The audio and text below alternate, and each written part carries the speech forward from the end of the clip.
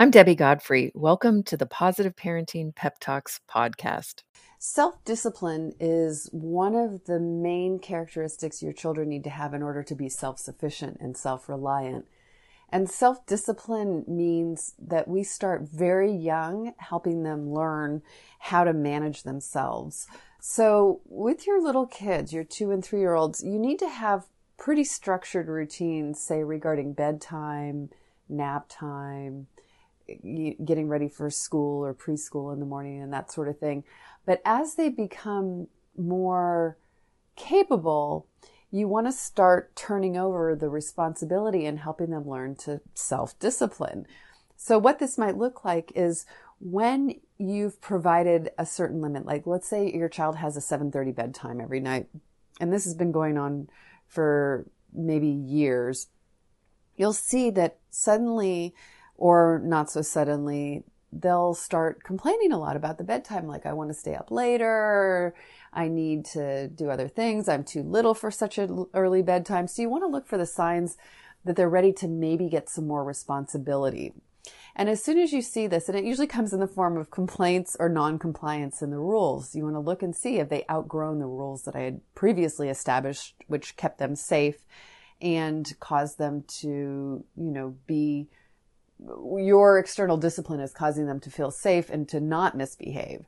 Whereas kids with not enough limits often misbehave quite extremely. So you're looking to look for these signs that they're ready for some more responsibility. So then you want to help them learn to self-manage or self-discipline. So you can say, well, looks like maybe you're ready to extend your bedtime from 7:30. What time do you think you can handle going to bed and still be able to get up and do what you need to do?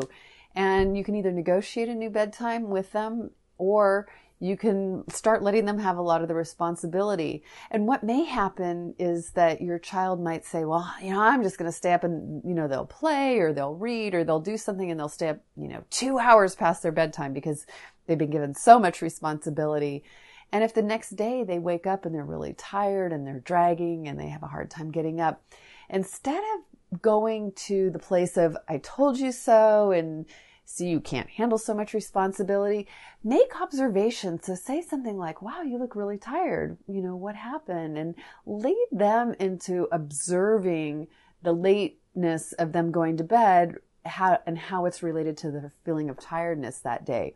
If you just out and out tell them, they're not learning on their own. So you want to ask questions like, so when you went to bed really late, how did you feel in the morning when you got up? And be really detached and non-judgmental.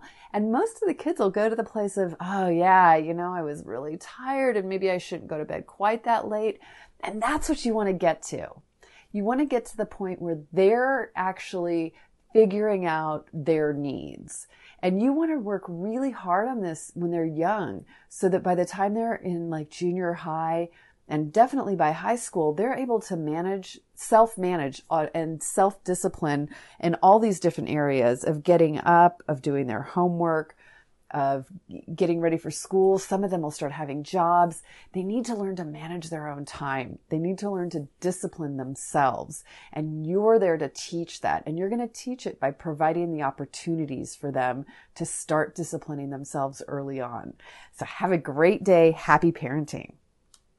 I hope you enjoyed today's episode of the Positive Parenting Pep Talks podcast.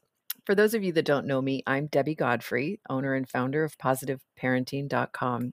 I hope you'll go and check out my website and follow me on Instagram and let me know about what you thought about today's episode. Did you learn something new? Were you able to do something different with your children? Did you have a success story? Those are my favorite to share. Let me know. Contact me. I'd love to hear from you. And also, what future topics would you be interested in hearing about on the Positive Parenting Pep Talks podcast? Thank you so much for being here and for all of your support. Take care and happy parenting.